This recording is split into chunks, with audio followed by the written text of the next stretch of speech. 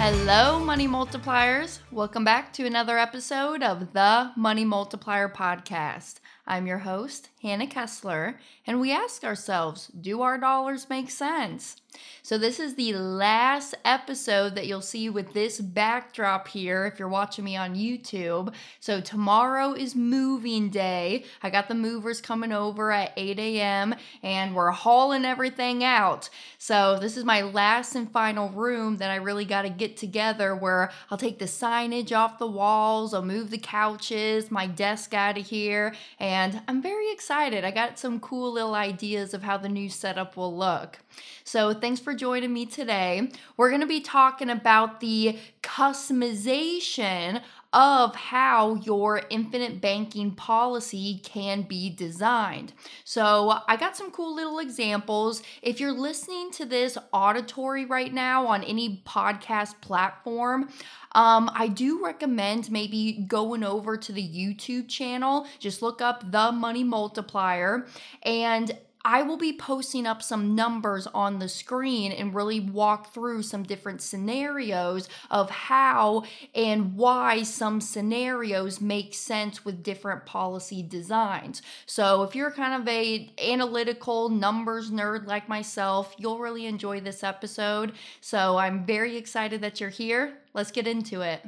Now for this, because some people will start using their policy for anything, right? And sometimes people will come to me after we get done talking on stage and teaching to the audience. One of the examples that we always go through is the money multiplier map and how to use the policy to go and pay off debts. But this concept is not just for debt payoff. Yes, I do agree, over 80% of Americans are living paycheck to paycheck and are in that financial hamster wheel where they have a boatload of debt. And that's one of the things that we first start helping them with is, okay, how can I use this policy to go and minimize my debt and just totally pay it off? And that's where my family started, right? Y'all know my father's story. He was in almost $1 million of debt back in 2008 when he started this concept, and he was able to pay off that debt in 39 months. And he didn't change anything he was doing, didn't work any harder, treat any more patients that were coming through the doors at his chiropractic offices.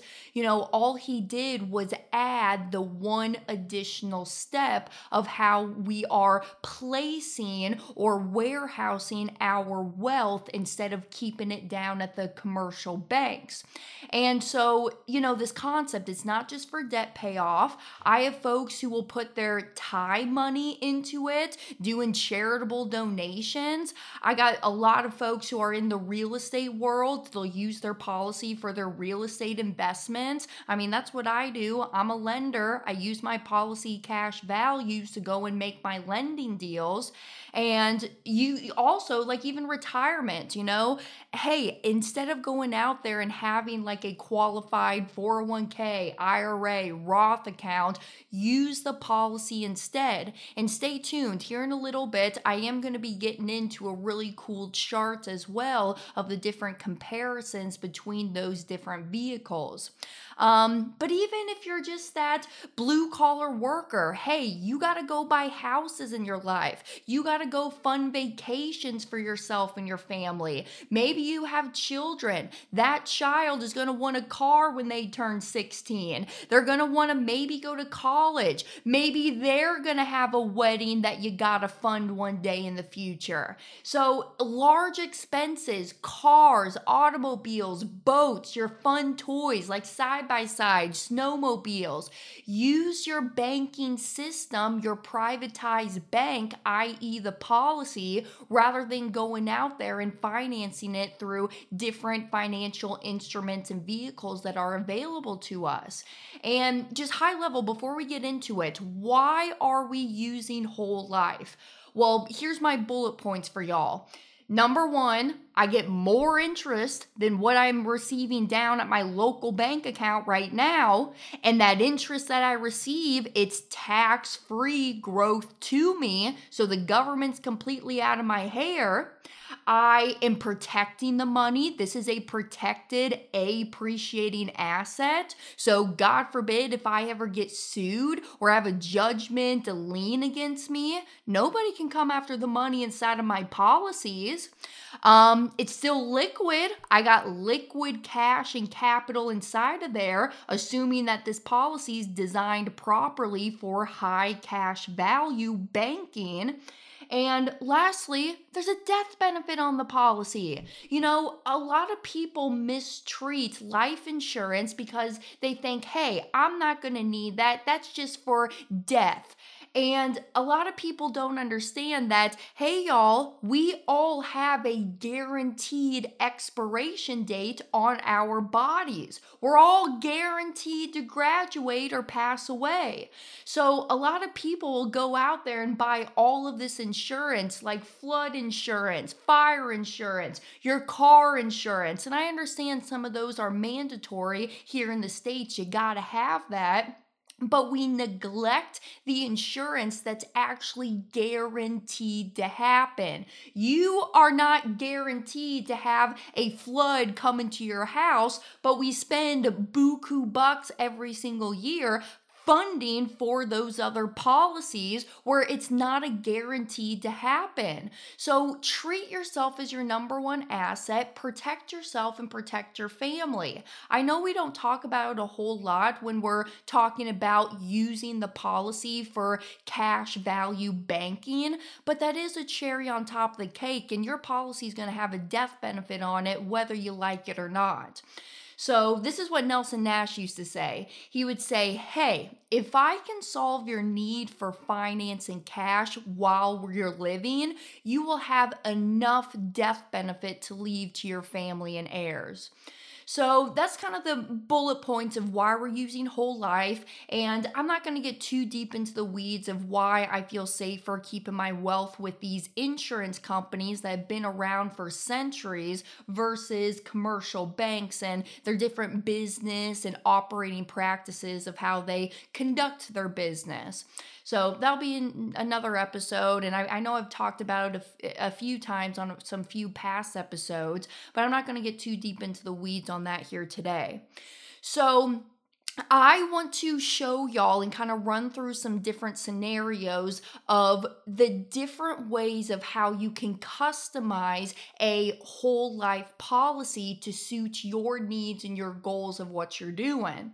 And with this, that is why I just recommend that if you're going to be practicing this concept, you should be practicing with somebody that practices what they preach. They're doing this in their own life and is affiliated with the Nelson Nash Institute. And how you can go out there, if you are talking to an agent about this concept, go out there to infinitebanking.org and you can see that there's a practitioner's finder on the website, and type in the last name of that agent and see if they show up and see if they are affiliated with the NNI. And you know, it's not a mandatory. I don't know. Now that I say that, I think it should be a mandatory because there's a lot of people out there who teach banking, but sometimes they're teaching it on totally different products like IULs, VULs, and different things like that, which I have a firm belief. If you are not using a whole life policy for your banking function in your life and doing privatized banking with a whole life policy, it's not banking, all right? Because you're not getting those guarantees that come from the whole life policy itself. So I'll get in here and I kind of want to walk through a few different scenarios of how a policy can be designed differently for one's needs and goals of what they're trying to accomplish. So here's the first one I want to talk about. This is, and these are all real life scenarios, but I'm not showing my clients' illustrations for this, just because, you know, I want to show y'all some other scenarios as well. But my first one here, I named it Monroe Kessler. All right, you know who Monroe is? Monroe is my black kitty cat. I think I may have shared the story about how I acquired Monroe, but she's my kitty cat, my newest recent one. I only have two, but she's buddies with Daisy. And Monroe, she's about 2 years old right now. And if I could put a policy on my kitty cat, I totally would. So Monroe, she's 2 years old right now, and so she is just starting her life. She is going out, she's not working, not producing any income. Yeah, maybe later on down the road, she's going to have large expenses that she needs to buy in her life. But for this one in Monroe, if I was in Monroe's shoes, her being 2 years old, I am going to design this policy with more of a higher base premium compared to the paid up edition riders. So this is kind of where that lingo of the 40-60, 50-50, 25-75, 10-90, if you start going out there and researching IBC, those terms will become more and more familiar. But how I'm designing her policy is more of that base premium, that stronger foundation compared to our booster rockets, those paid up editions. Because reminder, that's kind of how I like to describe the engineering behind the policy is think of the policy as nothing more than just like a rocket ship. You got the base of your rocket, that's the base premium. Then you got these two booster rockets that are attached onto the side. Those are the paid up edition riders. And the purpose of them is that's what gets our rocket ship out of the sky and out of the atmosphere. So in the early years of the policy, this is where that cash value is coming from in the early years. So as time goes on though, and our rocket ship leaves the atmosphere, what happens to those booster rockets? Well, they fall off. And why do they fall off? Well, they fall off just because they're simply not needed anymore to keep sustaining the cash value growth in that policy. So with her, she's 2 years old. She has nothing that she really needs to use right now for her policy. She is more interested in the longevity and later year cash value growth of this policy because here in about, 14 years, she'll be driving. She'll be wanting to go to college in 16 years. Maybe one day she meets a cute husband tuxedo kitty cat and they're gonna go off and have babies and get married and whatever, right? So what Monroe is doing is she's saying, hey, Hannah, well, I really don't have much use and need for my policy right now. I understand the importance of why I should be warehousing my wealth inside of here, but right now I really don't have too much importance of using the early years cash values. So how I designed her policy is I designed it with stronger later year performance, a stronger foundation. So with this, her policy is really designed 60% to the base premium and 40% to our paid up edition riders.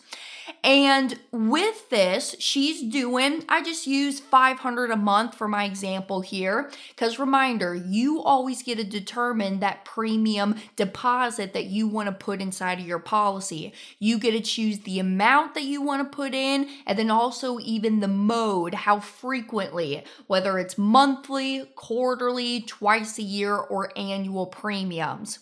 Now, something else to note too, inside of a policy, you can always go in there and update that mode of premium. Let's say Monroe is starting this at $500 a month and later on down the road, she wants to switch it to annual premiums. She can do that. She can change it to $6,000 a year whenever she wants. And it's just a quick call into the the insurance company up there at the home office and saying, hey, I want to update my mode of premium here. So here with this policy design, you can see that it's the long-term effects of that policy is really where she's going to be seeing a lot of more of that cash value growth. So in year one of her policy, and it doesn't matter which side that you want to look at, we got our guaranteed side. Guaranteed just means the guaranteed contractual interest that the company has to give us each and every year. So that's why a whole life policy is classified as an appreciating asset, because this thing can never go down. It can only go up in value because the insurance company is guaranteeing us that interest. And yes, it's different than an IUL policy. If you think your IUL policy has that guaranteed floor, I would think again, because there's some renewable cost to the insurance that happens every single year inside of an IUL. So with the whole life policy, that cost to the insurance is fixed for the entire life of the contract. And a lot of people like to ask me questions about that or challenge me on that, but that's the reason as to why we're using whole life, because that cost is always fixed. It's not changing, getting higher and higher as the years go on. So year one, let's just call it $2,300. So year one, she has $2,300 of cash value that she can pull from the policy. So if I take $2,300 and I divide it into 6,000, that means year one, she's able to take out about 38% of her premium deposit. Where I know if we're going to be designing this a little bit differently, and I'll get into those other illustrations too, this cash value year one could be higher based on that policy design. And there's pros and cons to this, because Monroe doesn't need that upfront early cash value. She's able to have more of that longevity growth coming in from that foundation, that base premium, as the years roll on. So year one, she's got access to 38% of her cash value. Her premium deposit. She has access to 38% of her premium deposit, meaning her cash value year one is $2,300.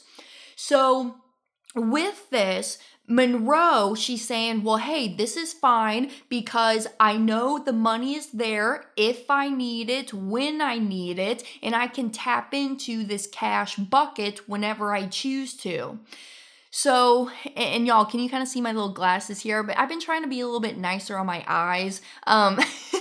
I got, Chris Noggle actually turned me on to these. They're blue light glasses. So I'm like, well, hey, if I'm sitting here in front of my computer desk like all day, every day, 7 days a week, I think I should take some precautions to protect my eyesight. So that's why I'm wearing my glasses here today. So no, my eyesight is totally fine. I'm just using it for my blue light glasses. So Monroe is saying, hey, I don't need the cash right now, and this is why I would design her policy with a stronger foundation, stronger base premium compared to the paid up additions. Because you'll notice as time goes on and the policy gets more aged and seasoned and matured, those booster rockets, the paid up addition riders, they're going to fall off the policy. And when they fall off, it's that base premium that's going to keep growing and sustaining that cash value growth in the policy. So a question I sometimes get as well is, well, Hannah, if I ever wanted to, let's say that there comes a time where I don't have my $500. I just don't have it. Maybe I come into a downfall in life. What are my options? And it is possible, if you ever needed to, you can always reduce down your premium, because the paid up addition riders, or PUAs for short, that is not a mandatory premium to keep the policy alive and active. So here, if Monroe ever wanted to, she could reduce down her premiums by 40%. So instead of $500 a month, $300 a month would be that minimum to keep that policy alive and active. And then all I would tell her to do is at least pay the minimum, which is $10 a month or $120 a year. At least pay the minimum to the paid up additions to keep it attached onto the policy. Because if she didn't pay anything into those paid up additions, it would fall off the policy and it cannot get added back on after it drops off. I mean, yes, technically it could, but then you got to just go in and do a policy change application. You got to get it approved by underwriting, and it's just a process. You just got to go through and you got to get it approved again through the underwriter. So just pay the minimum, pay the $10 a month, $120 a year to keep that paid up additions attached on. And then when her cash flow allows her to, then she can start paying back in up to that $500 a month premium again. So there are flexible ways that if we ever come into a downfall, you can always reduce down premiums. And I mean, even if you really needed to, you could totally use the cash value in the policy to even help pay for premiums. So that's always an option. So another thing too, some people will ask me is, well, Hannah, I'm noticing here that premiums are paid to age 121. Do I really have to pay premiums until age 121? And my answer always back to y'all is, well, if I'm a good coach, you will quickly understand that you want to pay premiums for as long as you can and as much as you can. And here, take a look right here. This is exactly what I mean by it. Let's say that in year 35, okay, year 35, just picking out a random year, at year 35 in the policy, or when Monroe's 37, let's say that she comes to us and says, I just really don't want to keep paying my premiums any longer. And first of all, I would tell Monroe to call me up and fire me because I did a really bad job teaching her this concept. But if she totally wanted to, she could totally stop paying premiums inside of this policy. But me personally, I wouldn't. And here's what I mean by it. Look right here underneath the total net cash value columns. And I'm just looking here at the total net cash value on the non-guaranteed side. The only difference between guaranteed and non-guaranteed, guaranteed is that contractual interest that the company has to pay us each and every year. And then the non-guaranteed side, this is just incorporating the projected dividends.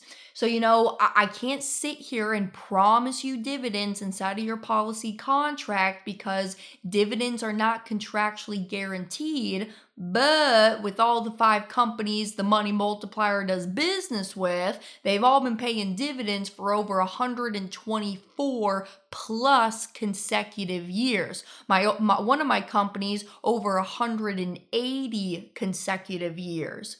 So it's a pretty strong chance that they're going to keep paying out these dividends. So that's why I like to look at the non-guaranteed side, especially when we get into the later years of the policy, because I know in real life, this is how that illustration is going to be performing. And matter of fact, this illustration isn't even going to be performing like illustrated right here, because we're just looking at this policy as if we stick this sucker in a drawer, we keep paying premiums, and we don't touch it. We don't do anything with it.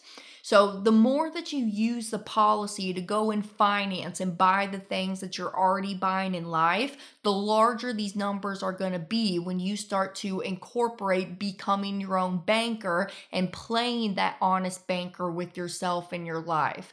And go read Nelson Nash's book, this black book right here, Becoming Your Own Banker. Go look up the equipment financing example chapter. I want to say it starts on page 50 or 49, but he really gets deep into the weeds of, hey, the more that you use this, the larger these values will become. But if I'm a good coach, you'll see that you will never want to stop paying these premiums, because let's just look at the growth of what happened from year 34 to year 35. So year 34, we had $317,000 of cash value in that policy. Well, in year 35, Monroe put in a net injection of $3,600 inside of this. So she put in $3,600 and her cash grew from $317 to $335. So if I take $335 and I subtract $317, that's an $18,000 growth in that policy this year with a $3,600 net injection.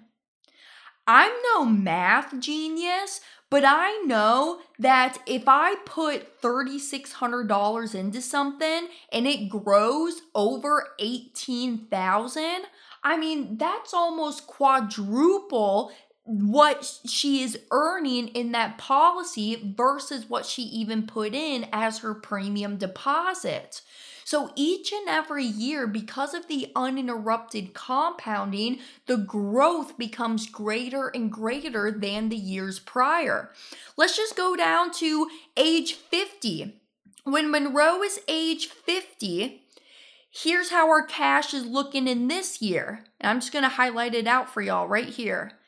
So age 50, she's still putting in her $3,600, but let's see how the cash grew from age 49 to age 50. Well, age 49, she had $625,000 of cash value in the policy, and it grew to $657,000.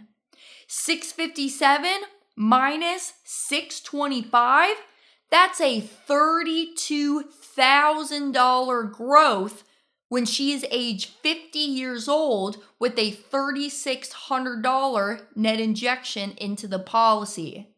Do you see what I mean when I say that you will never want to stop paying these premiums because of the growth and the uninterrupted compounding and that power that comes behind this vehicle?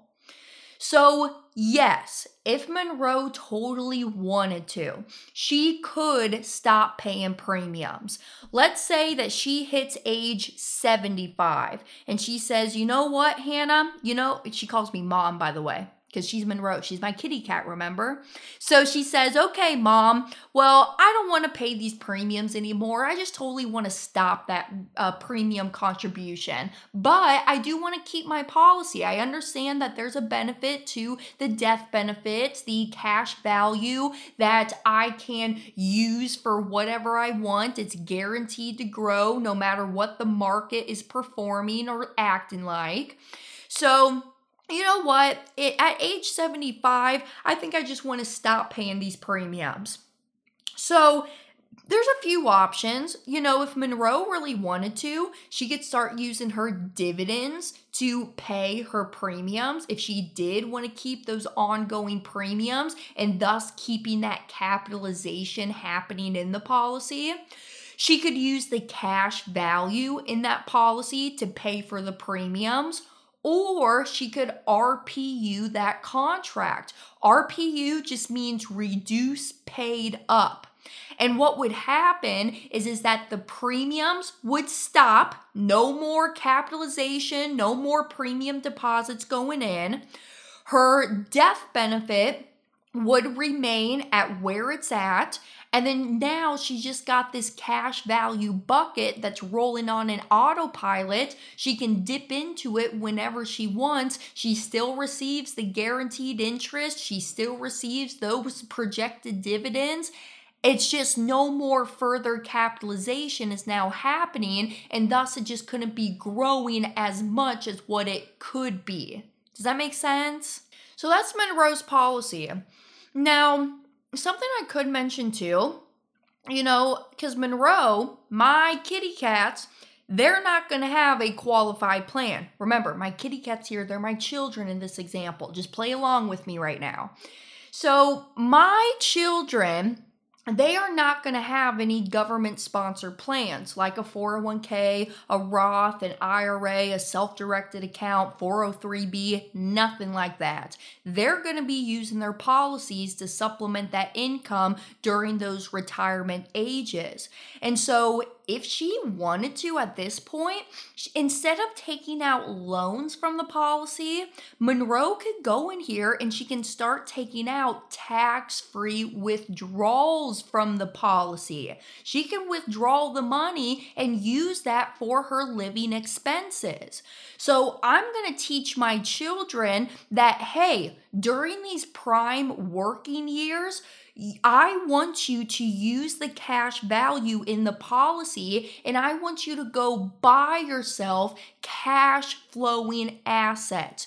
Go out, put the cash value of the policy to work for you so that you have your little green men, they're out there working, and now you're creating an army of green men who are out there working for you so that you no longer have to go out and work for it.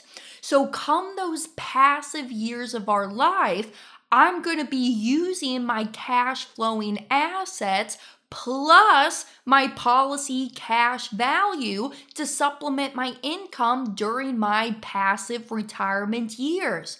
Y'all, I don't think there's any other vehicle on the planet that allows us to do this with these features and benefits like a guaranteed whole life policy does.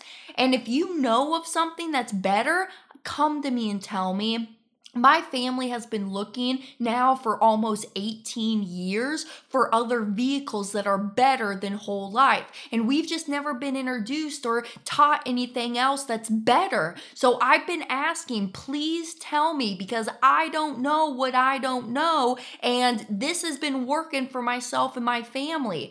At the time of this recording, I got 7 of my own policies. Y'all know, I told you at the beginning of the episode, I'm going to be moving into my new condo. How do you think I bought my condo? The cash value in my policy. This is all that I'm doing every single day when I go out there and finance the things that I'm buying in life. My purchases, my expenses, my investments. I'm using the cash value because now I'm able to warehouse the money inside of a safe, guaranteed, protected asset. It's still liquid. I can leverage and pull the money out of the policy, and I can go use that cash value for anything. Go buy a pack of chewing gum down at the convenience store with your policy money if you really wanted to.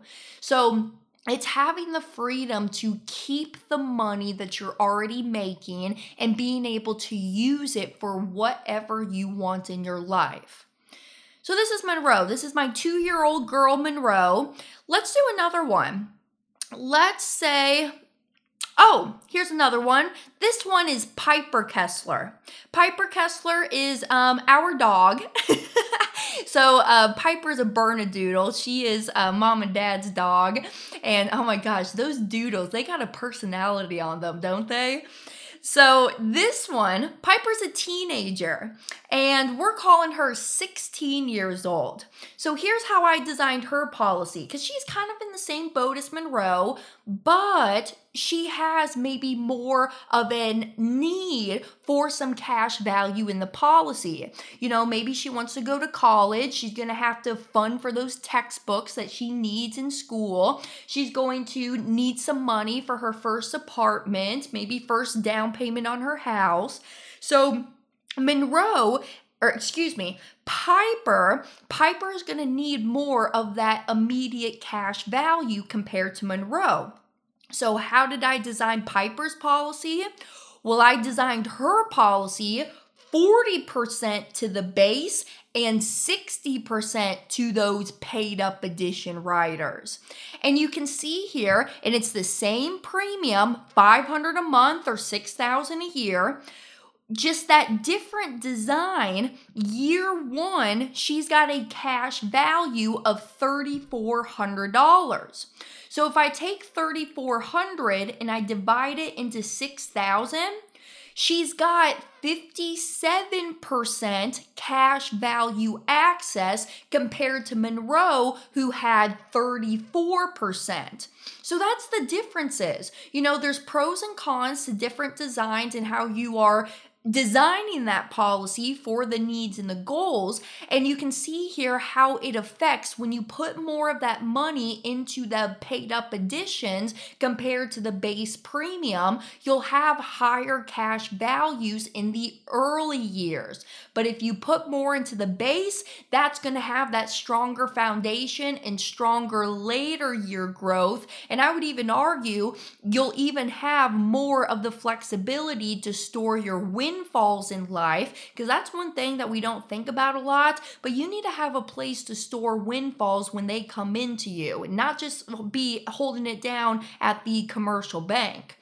So Piper, she's going to have this freedom to be able to store more monies inside of her policy in those later years, just like Monroe, because she has that stronger base premium foundation.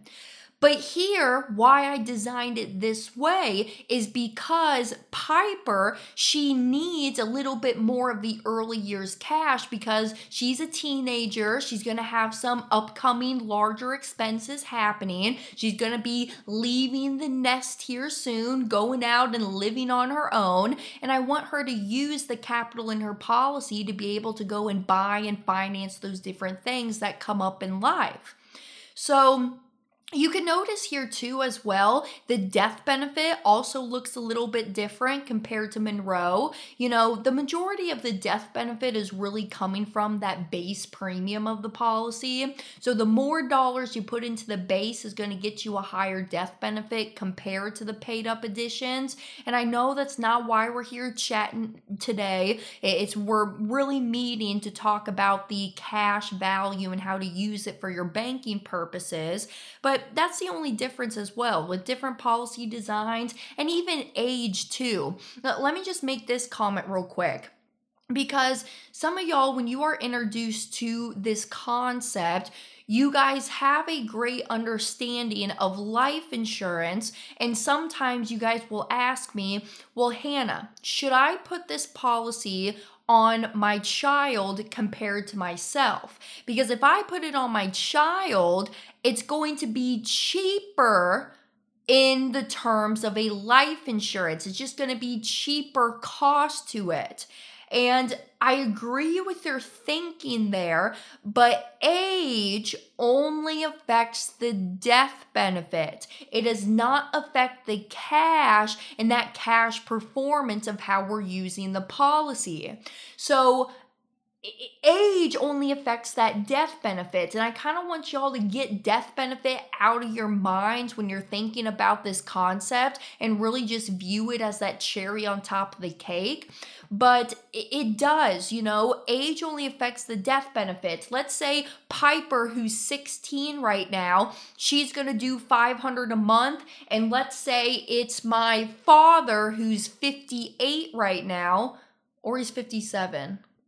He was born in 67, so whatever, do the math. Let's call him 57 for easy numbers and grace here. So if Piper and Brent, my dad, they put the same amount of premium into their policies, $500 a month, and the engineering behind it, 40% to the base, 60% to the paid up additions. If those are the same, the cash value is going to perform the exact same way. It's just because Piper, she is younger, she is going to have a higher death benefit for every dollar she put in compared to Brent, who is older than Piper. Age only affects the death benefit. And if you want my humble opinion, I think that you should really start with the matriarch and the patriarch of the family first. Because as history has it, mom and dad are supposed to pass before the children. And I want to see that death benefit legacy get paid out to the children and that next generation.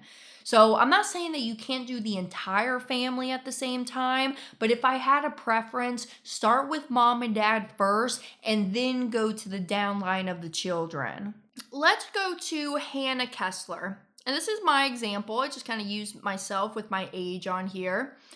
But this was actually a real life scenario. I had a gentleman one time come to me and he wanted to practice banking, and he's a bartender, all right? And so he has his salary that he makes, but he also gets tips.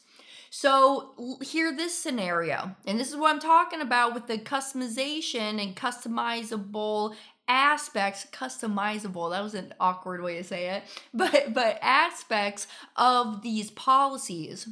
So he goes, hey, I can structure a policy where I can commit to $1,000 a month inside of my policy. That's what I'm already saving right now. So instead of saving it down at the local bank, I'm going to be saving it inside of my policy.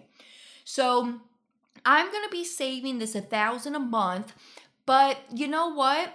I also make some tip money, and I would love to be able to store my tip money that I'm making as a bartender inside of my policies. And the tip money ranges from about, $1,500 to $2,000 every single month that I am making in these tips. And so what I did is I designed him a policy, or in this example here, Hannah Kessler, a policy where it's going in $1,000 a month premiums, but then having the wiggle room to deposit an extra $2,000 a month inside of the policy, so that when I receive that tip money that comes into me, I'm able to go and put that tip money into my policy. So you can see here, the premiums are $1,000 a month, but you have an additional $24,000 every year that you can put more and more monies or more paid up additions. Sorry, y'all. I'm drinking my boba tea at matcha latte boba. I think it's kind of coming up on me. So, anywho, now I got you. I love boba, by the way. There's this place that's called Bubble Tea around me. I think this bubble tea place, they're kind of a chain. Oh, they're so good. So ungodly expensive, but I treated myself today on this Sunday as I'm recording this. So, in this example, he is able to stick in an extra $24,000 every single year inside of that policy. So that's why you see underneath contract premium, $36,000 is going in every single year. And the thing is, he doesn't have to, or I don't have to. I don't have to put in that extra $2,000 a month if I don't want to, or if I don't have the funds to. Maybe I was sick and I didn't go to work that whole week or whatnot happened, right? Life happens, we get it. So this just gives him the flexibility that, hey, if I want to make these deposits or put in those extra monies inside of my policy, I can do so. Now, what's really cool too about like this company right here and this illustration design, I love this column that they do put in here called the increase in net cash value. And I like that just because I don't have to go in and do any additional math on this. So you can see literally in year 3, we are already breaking even in that policy. Putting in $36,000, assuming I'm maxing out and I'm doing my full $2,000 extra each month of my tip money I'm dumping in. So $36,000 goes in, and by year 3, you're already profiting more than what you put into the policy that year. 36 went in, and your cash is growing by 36,323. So I'm just telling y'all, I think it kind of flabbergasts me when people ask me, well, Hannah, when can I stop paying my premiums? Or what's the minimum premium I should be putting in? I'll be honest with you, I hate those questions because you're neglecting yourself as your number one asset. You're neglecting the capitalization that you could be doing inside of your policy.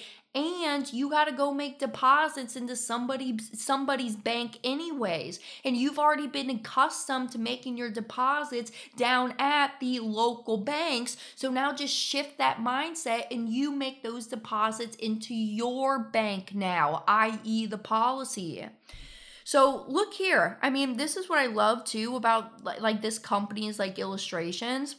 Like, let's say that at age 65, I want to retire. Well, age 65, I want to retire, and with let's just call it 5,000. With a $5,000 net injection, my cash is growing by $79,000. Y'all, that is huge. That is huge, huge growth that's happening in the policy just that year.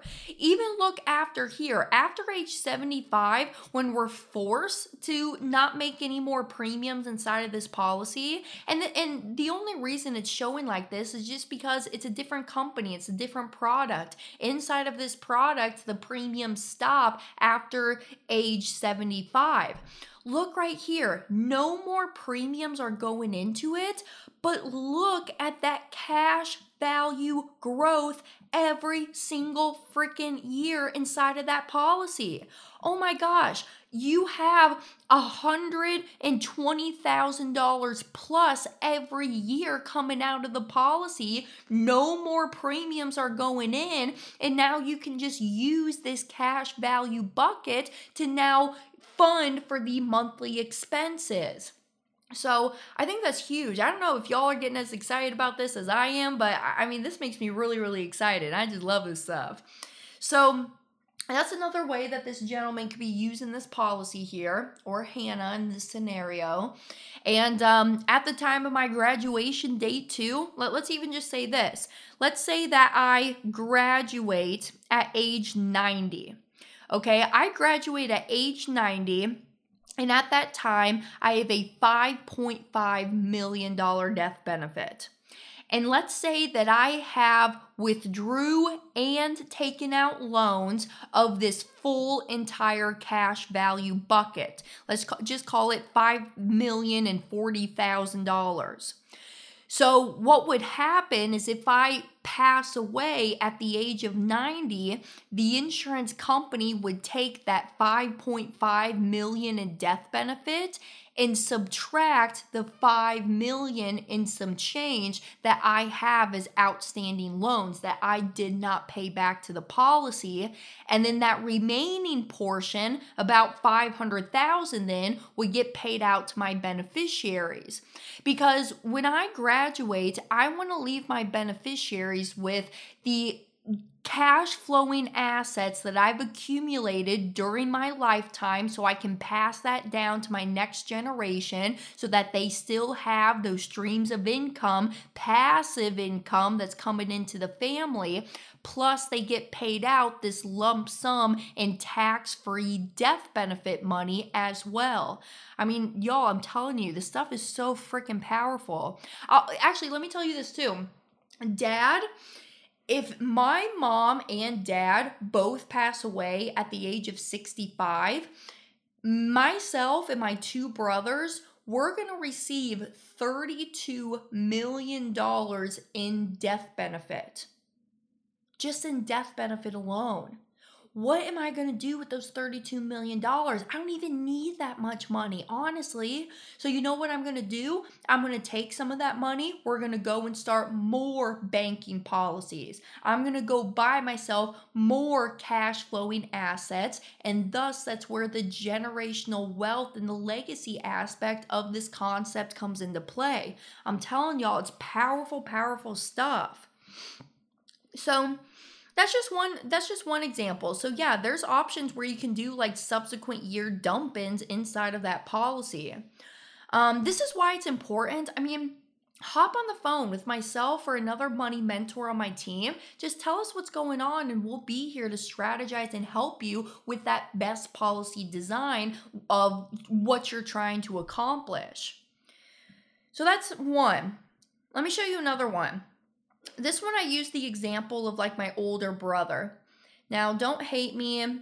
I know, so his name is Sean. Sean is actually down in Cape Coral, Florida with my sister-in-law and my niece and nephew. So he has a wife and 2 kids. And Sean is an owner of a property management company over in North Captiva Island. Y'all got to go look up North Captiva Island. If you don't know what it is, it's really, really cool. It's just an island off the coast of like Sanibel. And you can only get there by a small airplane or by boat. And so what Sean will do is he will check the guests that come in, because I think the minimum time frame that you can spend there, like if you're a guest like booking on Airbnb, Vrbo and those things, I'm pretty sure the minimum time that you can spend there is about 5 days, 5 to 7 days. So these people are going out there and they're spending like a week's vacation out there. And so what Sean will do is he'll check them in. He'll go do the grocery store orders, because y'all, there are no grocery stores on the island. There's no cars on the island. You get around by golf cart.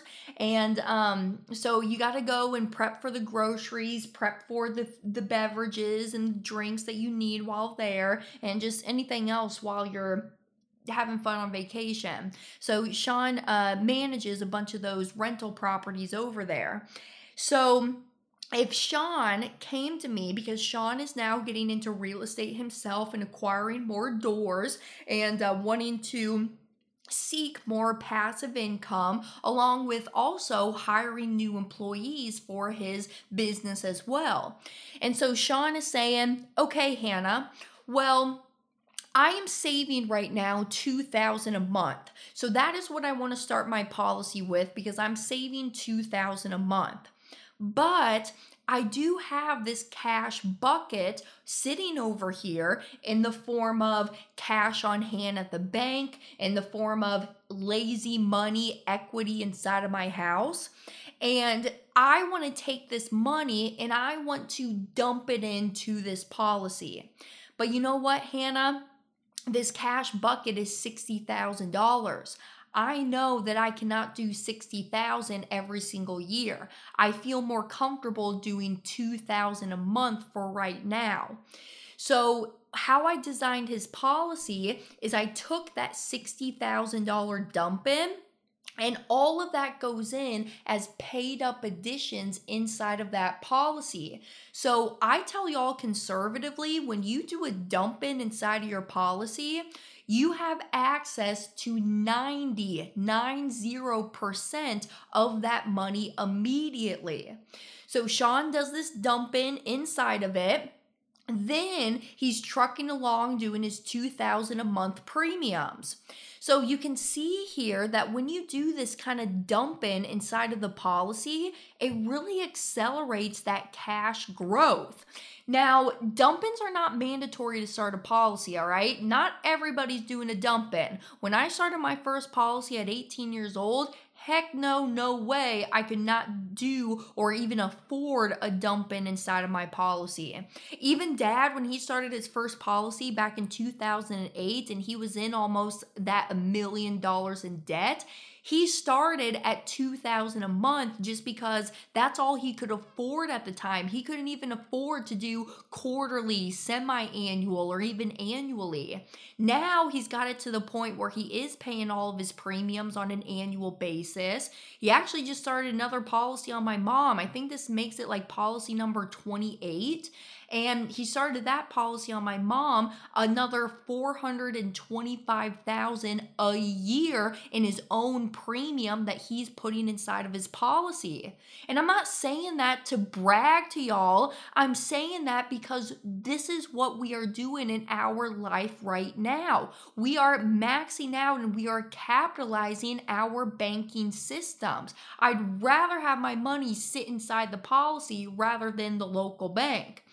So you can see here in Sean's example, year one, he's got $71,000 of cash available. So if I take $71,000 and I divide that by 84,000, so the $2,000 a month plus his $60,000 dump in, that means that he's got a cash value access to 85% year one. So you can see that, hey, compared to Monroe, she had 34%. Piper had 58%. Now Sean's got 85%. Do you see where I'm going with this? There's so many ways that you can design a policy. And I don't want this to confuse y'all or you to say, oh, Hannah, and you put your arms up like this. You're like, Hannah, I just don't know. I don't get it. I'm just done. This is why you work with an expert mentor who specializes in this stuff. And this is all that we do here at the Money Multiplier. I mean, we're 100% the infinite banking concept. So here, Sean's able to have more of that upfront cash value because he's doing a dump in inside of his policy. This policy is still designed a 40-60 split where 40% of the $2,000 a month is going to the base and 60% is going towards those paid up edition riders. So we're not neglecting the later years of that base premium and that value and growth that the base premium can give us. He's just giving it like an extra boost or an extra oomph, I like to call it sometimes, in that policy that gets him that higher cash value immediately. So here's my last final one that I want to show y'all. This one, I named it Brent Kessler, so my dad. And don't tell dad this, but I made him a little bit older here. I said that dad is 65 years old. And I'm telling you right now, if you are of the boomer generation, you are older, even though you're older, you can still practice this concept. I say that the insurance companies do stop handing out whole life policies around the age of, I used to say 75, but I do have some clients, Mr. Wayne, who's 78. I actually just had a gentleman approved 80 years old. Now, he was in perfect health, worked out every single day, no health history. So I say that the insurance companies stop handing out whole life policies around the age of 80. But even though you're older, yes, you can still practice this. Reminder, just like how I said, age on your policy only affects the death benefit. It does not affect the cash and the cash performance in the policy. So with this one, I designed this where of Brent's $50,000 a year premium, 25% of it is going to the base and 75% is going towards the paid up edition riders. And I designed it this way because I get it. Brent, who's 65, his needs and goals are different than Monroe, Piper, and Hannah, where we are younger and we have different needs for our banking system right now. So Brent, because he's older, he's getting into those retirement passive years of his living, he's going to want more of that immediate cash value access to the policy. So that's why I designed it more so like a 25 to the base, 25 to the base and 75 to the paid up edition riders. Now with this, let's talk about something. Let's talk about the differences between loans and withdrawals. Because I did mention earlier that you can withdraw out of your policy. And the reason that we are maybe wanting to withdraw is because we are into those retirement phases and I don't want to pay the loan interest anymore. I just want to take from the policy and I just want to live off this money and I don't want to be concerned with having to pay it back. Like I mentioned before, you don't have to pay back the policy loans, but if you want to play that honest banker with yourself in your lifetime, as Nelson Nash says, don't seal the peas. I encourage you, pay back your loans, pay yourself back, and pay yourself back with interest. So the differences with loans and withdrawals, though, is that when you withdraw from the policy, you are physically taking out the cash value from your policy, and thus you are stopping or interrupting the compounding that is happening inside of it. So when you withdraw, you're stopping the compounding and you're surrendering a part of your death benefit. So withdrawals can make sense in some scenarios. But right now, during the early years of the policy's life, I wouldn't recommend withdrawals, even though you can take them out. I like loans because when you take out policy loans, you're not interrupting that compounding in your policy. And I've talked about this extensively if you've been following me for some time.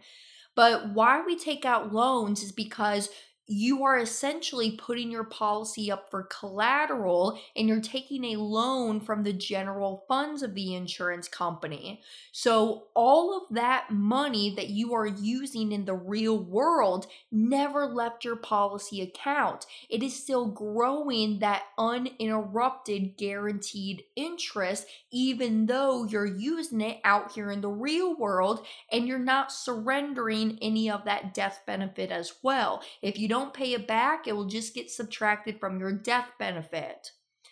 So I just wanted to touch on somebody who's a little bit older and kind of why I would structure it with a lot more to the paid up additions versus that base premium. And it's just because I get it. We're at those later stages of life and we may want to use those cash values today rather than 30, 40, 50 years later down the road, right? Now, before I log off, I know I have been probably vomiting on y'all with a lot of this information that I'm giving you. So go back, rewatch this episode, get yourself more knowledgeable and more familiar in the policy world and the nature of the policies. But look at this little chart here. This is the considerations of the different vehicles that are out there and how your whole life banking policy compares to the different vehicles that are out there. On the left-hand side, here's all the considerations. And then aligned up across the top from left to right, you see IBC, your money market account or CD account, real estate, mutual funds, 401ks, 403bs, IRAs, your stocks, your Roth IRA, or even a 529 plan. And just really pause this episode right here and go through the chart and kind of see the considerations and differences between those different vehicles. Is it 100% principal protected? Is it guaranteed to grow? Are you allowed to take penalty-free withdrawals before age 59 and a half? Is it tax deferred growth, tax-free withdrawals, guaranteed interest, protection from creditors, disability benefits? Is it risk-free? Is it tax-free to heirs? Are there contribution limits? Is there uninterrupted compounding interest? Is there a death benefit? Really get into this chart and kind of see the differences when you look at different vehicles side by side, and you can see why my family is a very big fan of whole life policies, and that's really why we don't have any of these other accounts besides real estate, I should say. I can even share stories. I probably won't get into it in today's episode because I know I've been blabbing on here for an hour plus now. But I can share some different stories about like my 529 plan that I had. You know, my brother who's a pilot, he's my younger brother, Zach. His boss is coming up to him and like saying, Zach, you're stupid and crazy for not starting that 401k. Well, my younger brother, who's 22 years old, just started his second policy and he paid his full premium for the year, $12,000 a year. So I'm very proud of you, Zach, and I'm proud of you for sticking up for yourself, because it is. I mean, when you get out into the world and you watch me on my podcast show, you watch our webinars, you follow Chris Noggle on his Instagram, his YouTube channel, and you kind of see, really are enlightened to different ways of how you can use the vehicle. I know sometimes you want to go out there and spew fuel up all of this knowledge to your friends and your family members and people that you really care about, because you see the power that comes behind taking back the control of your money. And sometimes it can kind of feel like you're a whack-a-mole character. You go out there and they whack you down, whack you down, whack you down, and it kind of gets a little discouraging. So just know that there's a community here. We got our Facebook group, Infinite Banking on Facebook. Even send me an email if you want me to link you to the direct Facebook group. My email is Hannah spelled the same way, it's forwards and backwards, hannah@themoneymultiplier.com. So you can go on there, send me an email with your questions. If you want other resources, I got past boot camps and mastermind trainings that we've done, and also just other different things as well. I mentioned Chris Noggle. Stay up to date with our events. We got a very great and busy 2024 coming ahead. I am planning our 3-day live mastermind again this year, so it'd be a pleasure to see y'all out there. And why folks just love doing this stuff is just because they see how efficiently and effectively that the team is really there working for them. Because I told you, this is 100% of what the money multiplier does. We're 100% the infinite banking concept. And that's why we pour in a lot of our energy, time, and resources into the implementation team, or sometimes known as the mapping team, where they will go in, build you those visual tools. If you got debt, they're going to build you that money multiplier map. If you just want to see the cash flow, they're going to build you that cash flow analysis so you know and understand how that policy is performing every single year. And 2 to 3 times a year, we're always here updating those tools and checking in with you, because our financial life is never stagnant. Y'all, it's all about the process of banking. It's your banking business in your life. It's not so much about the whole life product itself. Yes, you want to make sure that it's designed properly for what your needs and goals are, so that you do have immediate cash value access. My definition of immediately is within 30 days. So you want to make sure that you have that. But it's more about the process of banking and how you're using the vehicle to finance the things that you're already going to go out and buy in life. So hopefully this was helpful.